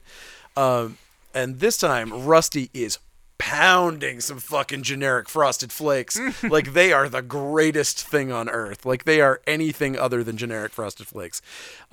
He asks where Leonard is, and she says, "Oh, he ran off." Now Andrea is a little more concerned about the evil in the house and is maybe ready to have an open and honest dialogue about it. And Rusty's like, "We should get the fuck out of the house." Which is obviously not a bad idea. And Andrea's like, "Yeah, maybe not that. Sure, there's evil, but how much evil could it be?" And Sis is now looking super hot. She comes into the breakfast table in her 90s hot girl outfit. She's all Kelly Bundy'd. She is. Which I love when movies do this because it always funny. It always. I didn't make that connection, but she absolutely is fucking Christina Applegate it. Oh yeah. Whenever. I've seen this happen before in so many movies where it's just like, I'm the bad girl now, or like the kid's like, and then she teases the fuck out of her hair. Yeah, or the kid's just like, he fell in the wrong crowd. Now he's a metalhead and he's got like a looking all metal. It's just like, but where do these kids get these clothes? Like, well, the jacket came from the dad. Oh, I know that part, but like, did you just have a miniskirt in your closet? Did you just have all these like? I mean, listen, the house can do almost anything. I bet the house made those clothes for her. It's a good seamstress. I mean, the house has... We find out later that the entire house birthed gears in the walls. I think it can make a fucking... Gotcha. It was watching music videos in Rusty's room to get inspiration, I guess. It was trying to dress her up like one of the girls in the Bang, Bang Gang video. Yeah. Good job, House. You nailed it. Yeah. Couldn't make a jacket, though, huh? No. Had to pilfer that from Daddy's closet. Steal that one. Okay, so... Which just looks so weird. There's no way she stole that jacket from her dad because it fits her way too well. It fits her way too well. She's tiny. That guy's jacked. Yeah. So Rusty goes back to visit with his occultist old lady friend, and they talk about the spooky room, and this is another one of the very few problems I have with this movie. He's like, and there's a symbol there. It looks like, I don't know. He's a metalhead. You're a metalhead. You don't know what a fucking pentagram looks like. Go straight to hell. Yep. Go straight to hell. Yep, that irked me too, and I thought the same exact thing. But whatever, that's fine. And I also found this very strange that she started talking about Gil Duray, which is an actual historical figure. Like, why is he being brought into the Amityville universe all of a sudden? I don't out know. of fucking nowhere, and they don't further explore that topic whatsoever. Because it's funny too because he's creepy as shit, so it's a good choice of like, oh, this is super creepy. Let's bring this in. But then they botch his story. Oh, you know, and even if it is, it's just like, it's not like anything that would be connected to him. Yeah. Like, oh my god, like this guy was the most notorious serial killer ever, and here's his clock. Whoa! But yeah, and also it is weird because it's like there are no child killings involved in this. No. Like there's no reason because his story is that he's like the most notorious child killer in history. Yeah. That is his backstory essentially. He was a French knight known to be one of the most notorious child killers. The church made up a story about him being into the occult, and most likely it's a story to cover up abuse in the Catholic Church back then, and he was just framed for it, but that's a whole other story. And it's weird that they would need that thing. I agree it's a creepy story. Yeah. But it does not apply here. No, there's no need to bring him into it. And also, whoever subtitled this movie, at least on the Amazon rip I was watching, is so lazy. I hate that so much. Did you see that thing? It's just like, it's subtitled Speaking in French. Speaking in foreign language. It didn't even say French. It said speaking in foreign language. They'd already identified that it was like, fuck you guys. Come on. It's a name. They also, they subtitled Myopic Andrea further on as mumbling. I'm like, maybe that person didn't know what the word myopic meant, and he was just like, mumbling. There's so many of those Amazon like subtitles that they're just like mumbling, and it's like, I heard what they said. I heard exactly what they said. Fucking lazy dick. You must not be getting paid much to do this. Okay, but they work for Amazon. Yes. Oh, right. Yes, they get paid in used pee bottles. So. In this version, he was the headmaster of a boys' school, and he'd eat kids to gain immortality. They're kind of like mixing him up with Elizabeth of Bathory. Yeah, a little bit of Elizabeth Bathory. Column A, column B. Yep. A little bit of column. We don't need to add this to the Amityville mythos. But we find out. But we will. That he brought the clock back from Amityville. She sends Rusty away so she can research Amityville in her books that have Amityville in them. Those are some quickly updated books, I can tell you. Like, she's got these old ass books, and they're like, in 1976, this thing happened. I guess. Yeah. Whatever. So, all right. Andrea pulls up. She grabs Rusty and drags him home because the school called, said that he was truant, and now he's in real trouble and he can't watch TV. Mrs. Weidler sees that the clock is in a photo of the Amityville house. There's a photo inside the Amityville house, and it's the same clock that's in the sacrifice chamber. She's like, "Oh crap! I gotta go outside and have some weird shit happen now." I think the worst part is when she's like, "And Jacob had a box." Yeah. Fuck you. Yeah. Come on. Really? So these are the three things I'm putting together. The clock was in two places, and somebody had a box. Yep. No, I think she put it together that he brought it. It was in that box, obviously. She sure did, but it's a stretch. That is a fuck of a stretch. Yep. So she walks outside and watches a diaper delivery service happen. Here is the toilet scene. And so this happens in slow motion. We see a person blowing leaves, and there's a toilet on the curb, too, when he's blowing leaves. Then when it goes a wide shot, you notice that there's 2 other toilets on the other side of the street on the curb too. If you rewatch the scene, you'll see. And then even a wider shot, you see another toilet down the road. What is happening? Thank you. I don't know. Second part. Why is there a diaper delivery service? Is that a fucking thing? That is a thing. Yeah, That is a thing. That has. Oh yeah, absolutely. There's literally a service called Diaper Dan that actually like operates out of Portland somewhere. Still? Yeah, still to this day. With big storks on their fans? Nobody has the big like like crime wave, like the big insect, Yes. the big bug on the top of the crime wave fan. So this scene's really neat. I don't get what the toilet thing is. I don't either. That's one fascinating. toilet on the side I can understand. Maybe that household bought a new toilet that's heavy trash day or something. But then when you see 3 or 4 other toilets on the side of the road, down the road, like that's why I'm like, what is going on? And then, is that pointing to the idea that they think that they have like sewage backup, and so they've had to replace their toilets? Is that some sort of like? I'm grasping at straws here, but I mean, you got that black goo coming out of everywhere. Yep. Is that saying that the house is kind of out there everywhere, and they're seeing black goo, and they're like, "Oh, fucking shit's coming out of our toilet. We need to change it out." that's the pipes, not the toilet. People are stupid. So when this lady's out there walking, it's a really surreal scene done in slow motion and everything. And then the diaper van comes to life. However, that is a Dodge van, and we clearly see that is a Ford on the inside. Sloppy movie.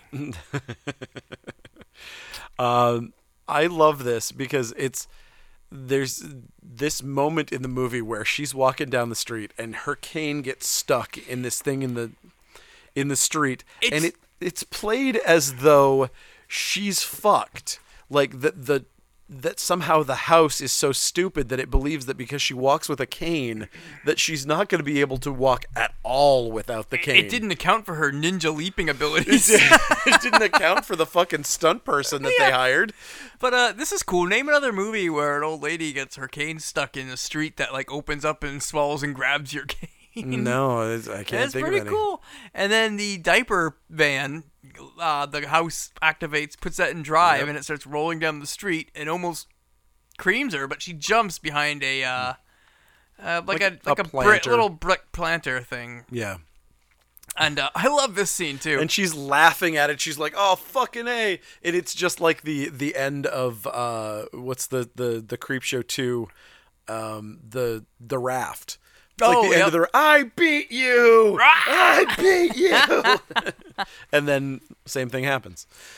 So yeah, she's like, haha, fucking stupid house. You're too dumb to kill me. And then you see the stork rocking back and forth. I love that. And it like falls down and kills her. I just wish we had a wide shot of that. Me too. I don't because get it is hard to. I mean, honestly, we see like the doesn't quick make much cut sense. puncture. We see her mouth like with the blood in it, but we don't get any like wide shot of the stork sticking into her body. Like I felt really bizarre that we don't see that at all. Right. I would have liked to have seen it at the end.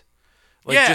just a shot of where it ended. I know that they could not possibly have shown the full thing happening because it's not possible with physics. Like what they no, I don't say even happened. see the full thing happen. I just want to see a big giant bird sticking I out agree. of her chest, I stuck agree. into the ground with its bird beak thing. Yeah. Yep.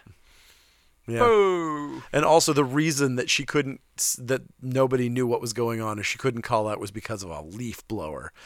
Yeah. Oh, Son of a bitch. those are annoying. They really are. Just grab a rake, you dummy. Get a rake, man. So Rusty goes back to her house because the door's open. She's not there because she's dead. And Rusty sees the book she was looking through and notices that he sees the clock engravings in both of the books. Just in time. He puts it together just in time for the police to show up in a great shot, too. Oh, yeah, dangling the handcuffs. Dangling the handcuffs with, like, really backlit from the outside. Like, oh, that's a good shot. And it's like, yeah, you totally rigged a diaper delivery van to try to kill an old lady, didn't you? Because if there's something bad happening, it's you. Yeah, I don't understand a lot of this. There's a lot of moments here that I kind of don't get, but whatever. Yep. So just then, at that exact time, we glossed over too when the bushes caught on fire, and our pal Dick Miller showed up for a little cameo, and it's just like, oh, bushes caught on fire. That's got to be Rusty. Yeah, I think that might be later, but yeah. No, I think... that happened after the dinner with the boyfriend on the roof. Oh, that's right. That was Yeah. the boyfriend on Yep. the roof dinner. Yep, that is true. So just like literally, I think we're supposed to assume that the moment he got picked up by the cops, something happened because of the way that they kind of like. It was kind of a quick cut there, and his leg starts to bleed, and we hear flies buzzing around him. You know, as a throwback to the first Amityville, obviously. Camera pans back, and we see that he's like sleeping in his own filth. There's plates of food and like just shit everywhere. It's so gross. It's disgusting. His old bandages are like stuck to the wall and like on the. They're all over the place. Disgusting. Andrea finds him like this and calls the doctor from the bedside phone. He hears that there's a doctor getting involved and breaks his coma pretty quick. He goes bolt upright and starts to choke her with the phone cord. But luckily, she's holding on to the phone itself. And back then, those things were pretty heavy. Oh, yeah. And she knocks him in the head with that and then runs downstairs into the arms of Leonard.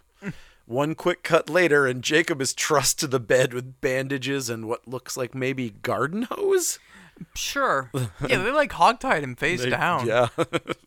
and our psychiatrist there, Leonard, is preparing to inject him with enough Thorazine to knock him out for 2 days. This guy who has probably lost 1.5 gallons of blood, he's going to knock out for 2 days with this Thorazine. I don't know that I To be fair, he did trust him. totally harass him in a hallucination. That is true. So that's, oh boy. He doesn't even have a real beef to have with him. Yeah, he has an imaginary beef. It's a totally imaginary beef. Like, I don't know why he thinks it's going to take 2 days for medical transport to arrive. He's correct. and he even makes a joke about like, this is gonna hurt him. Like, I hope so. I hope so. No, I'm just kidding. I'm just gonna knock him out for 2 days. It's like he does have this big beef with this guy, but He's it's like, a bad doctor. like I'm a bad doctor. I'm a bad psychiatrist. Yeah. So, yeah. All right. So now Lisa is coming out of her shell in the driveway. And now she's into playing weird sex games with her boyfriend instead of just ignoring him. She's leading him on a Hansel and Gretel scavenger hunt for her clothes. And he's being a surprising gentleman and actually picking them up for her. Yeah, I like that about him. I He's was a good like, kid. I was like, hey, I hope nothing bad happens to this kid. Yeah. He seems nice. He was nice. And this Captain of the lacrosse team. this reveal made me laugh out fucking loud. I love it. I It's laughed out loud. Inspired me to start a new magazine. Click on the lights, and there she is in lingerie. She's just in a bra and panties on top of a fucking train set. It's like With a model train. Yeah. Oh, it's turned on. and when I running say around her. train set, like let's not mince words here. This is a real this is an insane person's hobbyist. My grandfather had one of those insane giant train. This is like Mr. Rogers' Neighborhood Yep. style giant train set. It's something I've honestly I want to be a creepy basement train man. I just don't have the space. I would, I wish there was something else you could do that wasn't just trains. I mean, I like the idea Who's of, stopping you? I guess that's true. I guess you could just build anything. Yeah. I like the idea of doing a big diorama of just stuff. Like, You could do that. yeah, maybe I should just do that at some point. I don't have the room. As soon as I have a don't basement. have the room to have a basement like table set up. I know. If I was ever going to do it, I'd do it for the front window or something. Just do a giant, like, Godzilla battle or something. You know, Oh, let's do a giant Christmas display here this year. Okay. Yeah. That'd be fun. Yeah. I've never done it before. I've never, like, really tried to do a Christmas display. So. There's a great Hallmark Christmas movie called Window Wars. And I course just there realized is. that I've got a buddy with a storefront. Let me design this storefront just like the guy in the movie. Yes, okay, that's great. I love it. Okay. Choo choo. Fuck. Okay, so yeah, this may be the least sexy thing I can personally think of, but whatever. So she tells him to get naked and come over. He does, and he takes 2 steps and gets stuck in some crazy otherworldly demon goo that pulls him into the ground and simultaneously melts him. This is some Screaming Mad George Society shit Fun. here. Yeah. I was honestly disappointed that they did the spiraling thing. Because you wanted to, look at it. I wanted it to be, full on. I feel like they wimped out in that they were like, oh, it looks too silly or looks too whatever. And it looked perfect. It looked exactly like what it was supposed to look like. That effect was beautiful. Yep. And it just disappointed me that they went for the like blurring the effect thing. I think that's why you just nailed it. Like it looks too rubbery if we just hang on it. Yeah, but we know it's rubbery. We want rubber shit, man. Come on. That's why we watch these fucking movies, is to see that. And I'm sure that if he had made it now, he would have just gone for it because you're aware of that now. But I think back then, I don't think people were aware of that. Yeah. And that's too bad. And so he starts melting. His face completely like separates into a puddle, and then it pulls him into the drain and glurbs down. And you hear him screaming too. What is he screaming with? Yeah. It's ghost screams. Oh. Mr. Rogers expressly told me this would never happen. And I was very disturbed after seeing this to find out that Mr. Rogers had lied about never going down the drain.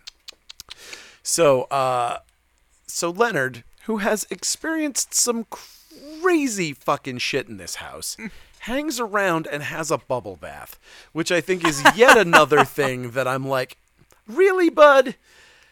The things that you've gone through in this place, are you feeling like relaxing? Is this, again, this character is such a weird cartoon that his character might be feeling like this. It's frustrating that he does it, but it's also not out of character for him.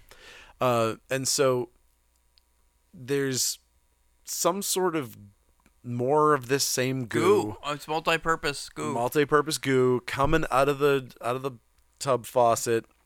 It can be orgasm goo. It can be melty goo. It can be bringing apparitions in your bathtub goo. Yeah, really. It can be just freak you out when you're laying in your bed goo. It can be instant disappearing goo. Oh yeah, by the way, who is this? So what happens is that like he sees that he's covered in goo. He's like, oh, this is a relaxing bath, and then puts his hands I got goo all over me. Goo all over my face. That's disgusting. And so he gets out and he's like, oh, goo. And then we get a great jump scare, a really effective jump scare. Actually, there's 2 jump scares in this movie, and both of them are fucking gold. But this one is really good. Who is that? I don't know. Okay. So we don't know. That's not Jacob, right? No. Huh. It's just a person who's all scalded. I think so, yeah. Okay. That's fine. Doesn't need to be anybody, but it's Gilduin. Yes, he's all... It's foreign language, man. It's speaking in foreign language. Yeah, so he's a bloody, melty, crazy person. And this experience, for a moment at least, literally drives him insane. Oh yeah, he crumbles. He even says afterwards, it has driven me insane. He gets some of his marbles back and goes out to the car to get his mobile phone to call the ambulance because the phone lines are down. And while he's doing that, Andrea decides to go and look in on Crazy Pants. And he's finished his little subdivision, and it's all little Amityville houses. Plus, he made a little model of this house. I love this model. I do too, because it looks like it was made by a crazy person. Yeah, and it looks like that's going to be your pitch for the new housing development. Like, no more modern homes. Every house is going to look Amityville. Like, it's so cool. And that would be a cool movie in itself. Imagine like the Amityville subdivision. Well, so this is the problem: is that it feels like the end game for the house is to win him over to their side and to repopulate and to do this and to build this thing in such a way that it's like there'll be some sort of occult connection with all the houses, and it just increases the power of the house somehow, and we get this kind of thing going on, but. Instead, they're just fucking killing him. Like the house is just driving him insane. Maybe it's not a very smart house. It could be an impulsive house, as opposed to like it's a little too excited about killing people to just let it go. Maybe it's like maybe we should have just like mind controlled him without having a big ghost dog, rip them apart first. Yeah, maybe just do that. Maybe just get him to do the job, and then you can fuck with him later. Yeah. But that's not how they do it. So the house even has its own little hanged corpse hanging out the window. And she goes into the bedroom, sees the place is fucking trashed this time. Like, this is like double trash. Like, the bed's broken in half, and like everything's just destroyed. And then she hears a thumping at the window. And she's like, I wonder what this could be. Oh, she knows her dad. Throws the curtains wide, and it's Leonard. He's back, but in corpse form. Now she grabs the giant compass caliper thing that he has on the more decorative architect Yeah, tools. he's got really on his filthy fucking wall. And that was when the place was nice. Yeah. It was filthy when the place was nice, so that tells you something. So it's got sharp, pointy ends, is really the most important part of this. She goes she does the calling around the house thing, and gets grabbed by Rusty, and she doesn't stab him somehow. And She will. And what the hell happened with him? What do you mean? Last we saw, he was in a cop car being taken down to the station. Now he's just back. Oh, Rusty? Yeah. Yeah, the cops say that when they come to the house later on. They're like, "Oh, we got another call. I knew we shouldn't have let him go." That's the entire explanation. That's a good explanation. Yep. Okay, so so whatever. But the most important thing here is that Rusty sums up the entire plot of the movie completely succinctly. She's like, "What's going on?" And he's like, "It's the clock. It makes people evil." Thank you. There you go. That is a nice, clean summation of the whole thing. That is the best way you could have possibly said that. We didn't need to know its French origins. No. Clock evil, make people bad. Clock evil, make people bad. Got it. Got it. They try to escape, but the doorknob falls off, and then goo pours out of the doorknob. Rusty hears his sister, and he's like, "Okay, you try to keep knocking this door down. I'm gonna go save my creepily sexy sister." He gets upstairs to his bedroom where she is, and the room is covered in bloody handprints, and Lisa's crying on the floor. She's like, "It's so horrible." He picks her up, and he's like, "What's so horrible?" "That I'm your sister." And she tongues his ear. He drops her. The door slams shut and locks him in with his possessed sister. And she just keeps trying to get the bone on. Yeah, she does. Meanwhile, the cops show up, but they can't see or hear anything because of the magical clock powers. Same deal with the living room earlier. Same deal. So now Jacob comes back, and he is Johnny Gulag. He's got full-on bubonic plague-looking shit going on with sores and pus, and just, it is like... It's great. This is not... It's like a meal from RoboCop. Yeah, it all is. in his thigh. Right, exactly. So he starts doing like a Hellraiser monologue. Like, this scene is like a straight Hellraiser kind of homage. He's like Uncle Frank here. Mm-hmm. He's like talking about the powers of hell and sacrifice and good and evil and blah, blah, blah. All the while busting Andrea through the wall. So like throwing her against the wall, and she just keeps making big holes in it. Which, again, why is the house destroying itself through him? Like, the house doesn't want to be destroyed. Come on, man. Don't do that. Apparently it does. Yeah, I was going to say. It seems to want pretty that. much sets it up for itself in the end. It really does. You know what? What if I turn my own gas on? What was... Yeah. Okay. Okay, that's real weird. Okay, so she decides that she's going to give him a boner and make him forget about it. This is the whole My Demon Lover angle of this thing. She's like, "Oh, if I make out with him, he'll forget about trying to murder me." And so she kisses him, and he does forget just long enough for her to grab a big, meaty pewter candlestick holder and beat his fucking head in. But, unfortunately, this dude's got a resilient-ass head. It's a big head. It's a big... It's thick-boned. Big, durable head. Steven, durable head. And So, and he gets tired of this beating and sticks her to the wall with that set of calipers or whatever it is. It's a compass, yeah. It is a compass, yeah. And so upstairs, Rusty's still fighting off his sister's advances / murder Oh my attempts. gosh, he's voracious. And eventually, he just takes the plug out of his guitar, sticks it in her mouth and fries her. Okay. I don't want to go over this the 5th time because I know that this has been the plot of many, many things. There is a 0.05 volt signal coming through a guitar cord. Stick one in your mouth sometimes, see if you die. Nothing's you fucking gonna happen. don't. Yeah. You fucking don't. Do you even get a tingle like no, a 9 volt? you don't even anything? get a there's a fraction of what goes through a 9 volt for a signal. Okay. Nothing. I didn't think so, yeah. Nothing. But whatever. We'll just pretend that this amp came from like 1952. And she holds it in her mouth and doesn't take it out either. It's right, just like and you plug the guitar plug in your we're mouth. also going to assume that she has her hand in water that also has a microphone, but the microphone is plugged into a different circuit, not the same one that she has the amp plugged into, and that would definitely kill her. Okay, that's what happened. So that's what happened. That's what happened. And there you go. That's the answer. So Rusty kills his Rusty sister. murders his sister with very little remorse here. Yeah, he doesn't have time for remorse. He hasn't got time to bleed.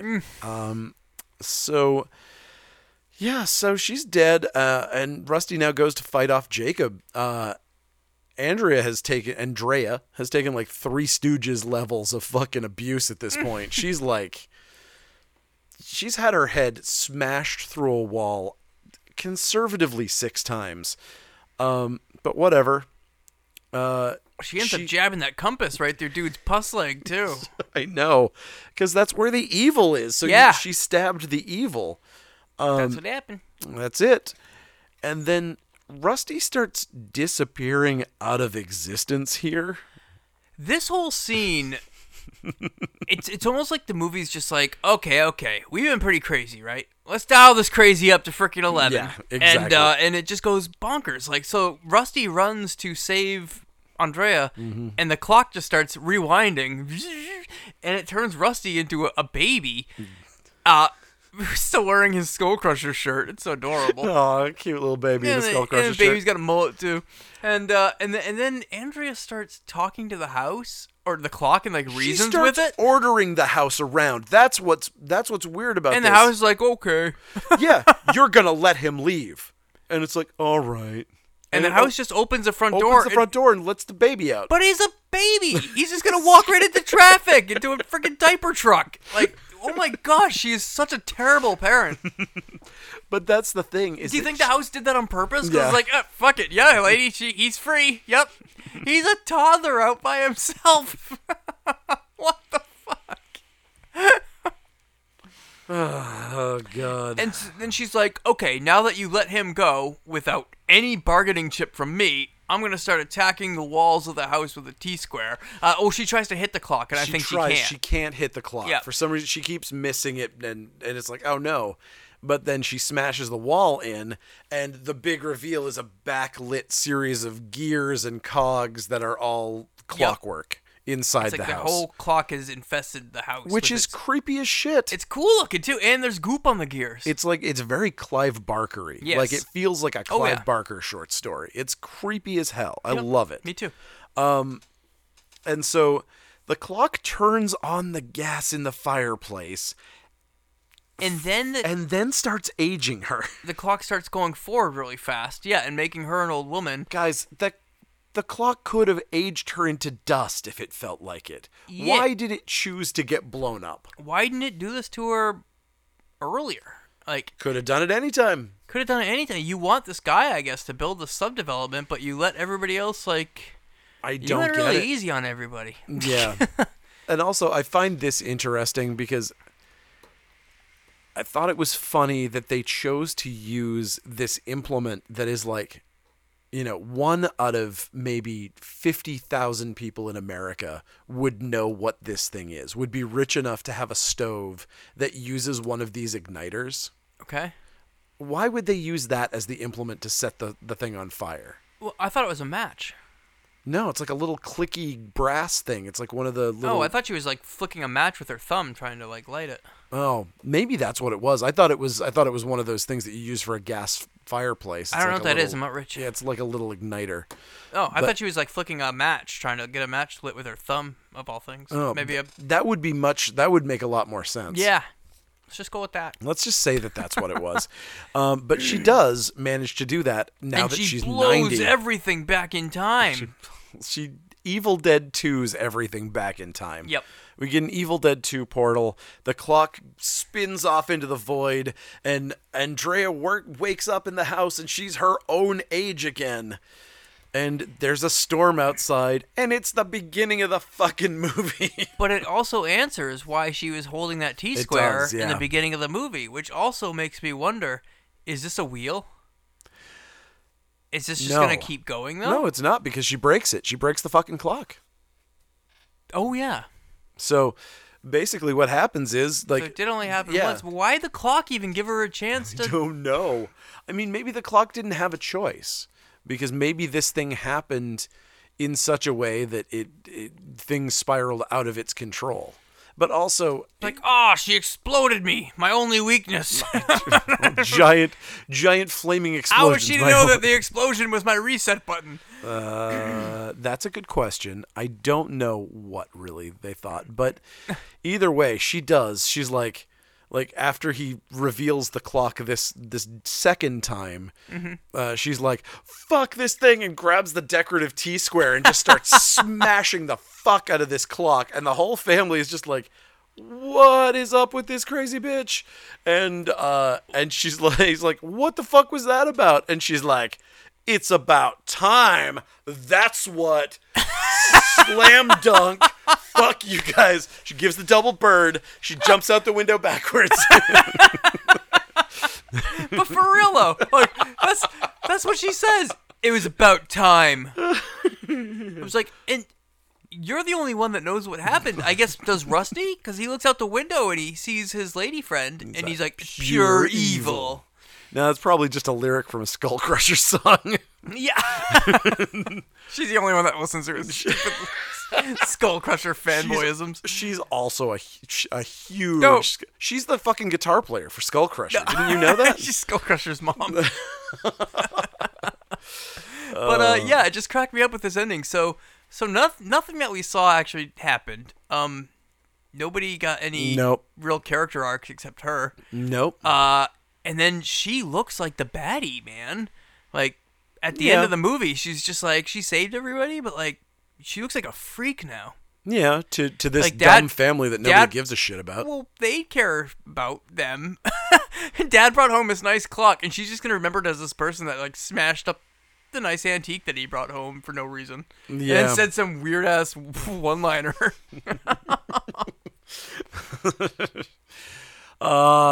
Yeah, no, that is absolutely true. But I mean, it is obviously a small price to pay to not get goop leg, I think. And also, again, this is probably just me being the person who's seen 10 trillion horror movies. That does not make me feel better about that clock. That it's smashed? I don't know. Yeah, exactly. Does that make you go, well, this is over?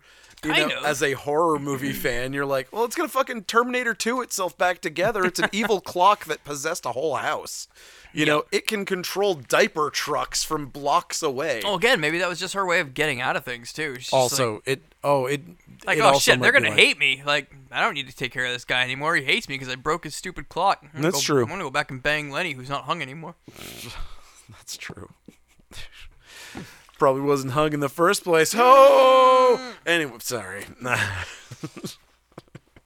Nobody wearing doofy shoes like that is. I'm wearing fucking Lenny shoes. Oh my god, those are good. I like those. I didn't even put that together. I just thought of the scene where he's like, nice shoes, Lenny. He's like just like him. God. Lenny. I gotta grow a beard now. And get a doctorate. What a great fucking movie, man. Yeah, it is a great movie. What a great movie. I love it. As much as the little faults that we nitpicked. Oh, about, I mean, it's so fun. Yeah. And it's so unique. I love supernatural horror movies like this that kind of have that Nightmare on Elm Street, weird kills, weird vibe. I had no idea that that's what this was. Okay. It's like I never knew that it was anything other than just another Amityville movie. Yep. And it's been a few years since I've seen it too. It's one of those things where I remember this movie being super neat, and really fun. So it was really fun to revisit it. Yeah. Now it's like, yep, your memory wasn't wrong. This is a not lot at of fun all. and awesome. This was a great movie. Yep. And it's so well done and it's so fun. And again, it's one of those movies that when you see what we actually nitpicked about it, it's like we nitpicked things that are so tiny because the plot is so good. Like it's so well written. I'm blown away, man. Now, I just need to write Tony Randall and say I'm with a magazine. Yes. And find out what the dealio is with those toilets. Or, I want to say Vinegar Syndrome released this, too. I wonder if there's a commentary that... Oh, that'd be cool. That's got to get brought up. Yeah. And it's so funny, too, because I didn't notice it the first time. I watched it twice for the podcast. And it wasn't until the so second... It wasn't weird. I noticed the toilet the first time, and I was like, okay, whatever. It wasn't until the second time where I was like, oh, shit, there's toilets going all the way up the street. That's so weird. Oh my god, I love it. It's not. It was almost like when it's lawn waste season and there's like yard bags filled with leaves everywhere. It's like it's toilet season in this movie. It's like, everybody get your toilets out for this on the 17th. Oh, what an insane thing! Wow, that's so crazy. Yeah, well, I recommend that everybody watch this movie. Oh, definitely. So good. It's about time you check this out.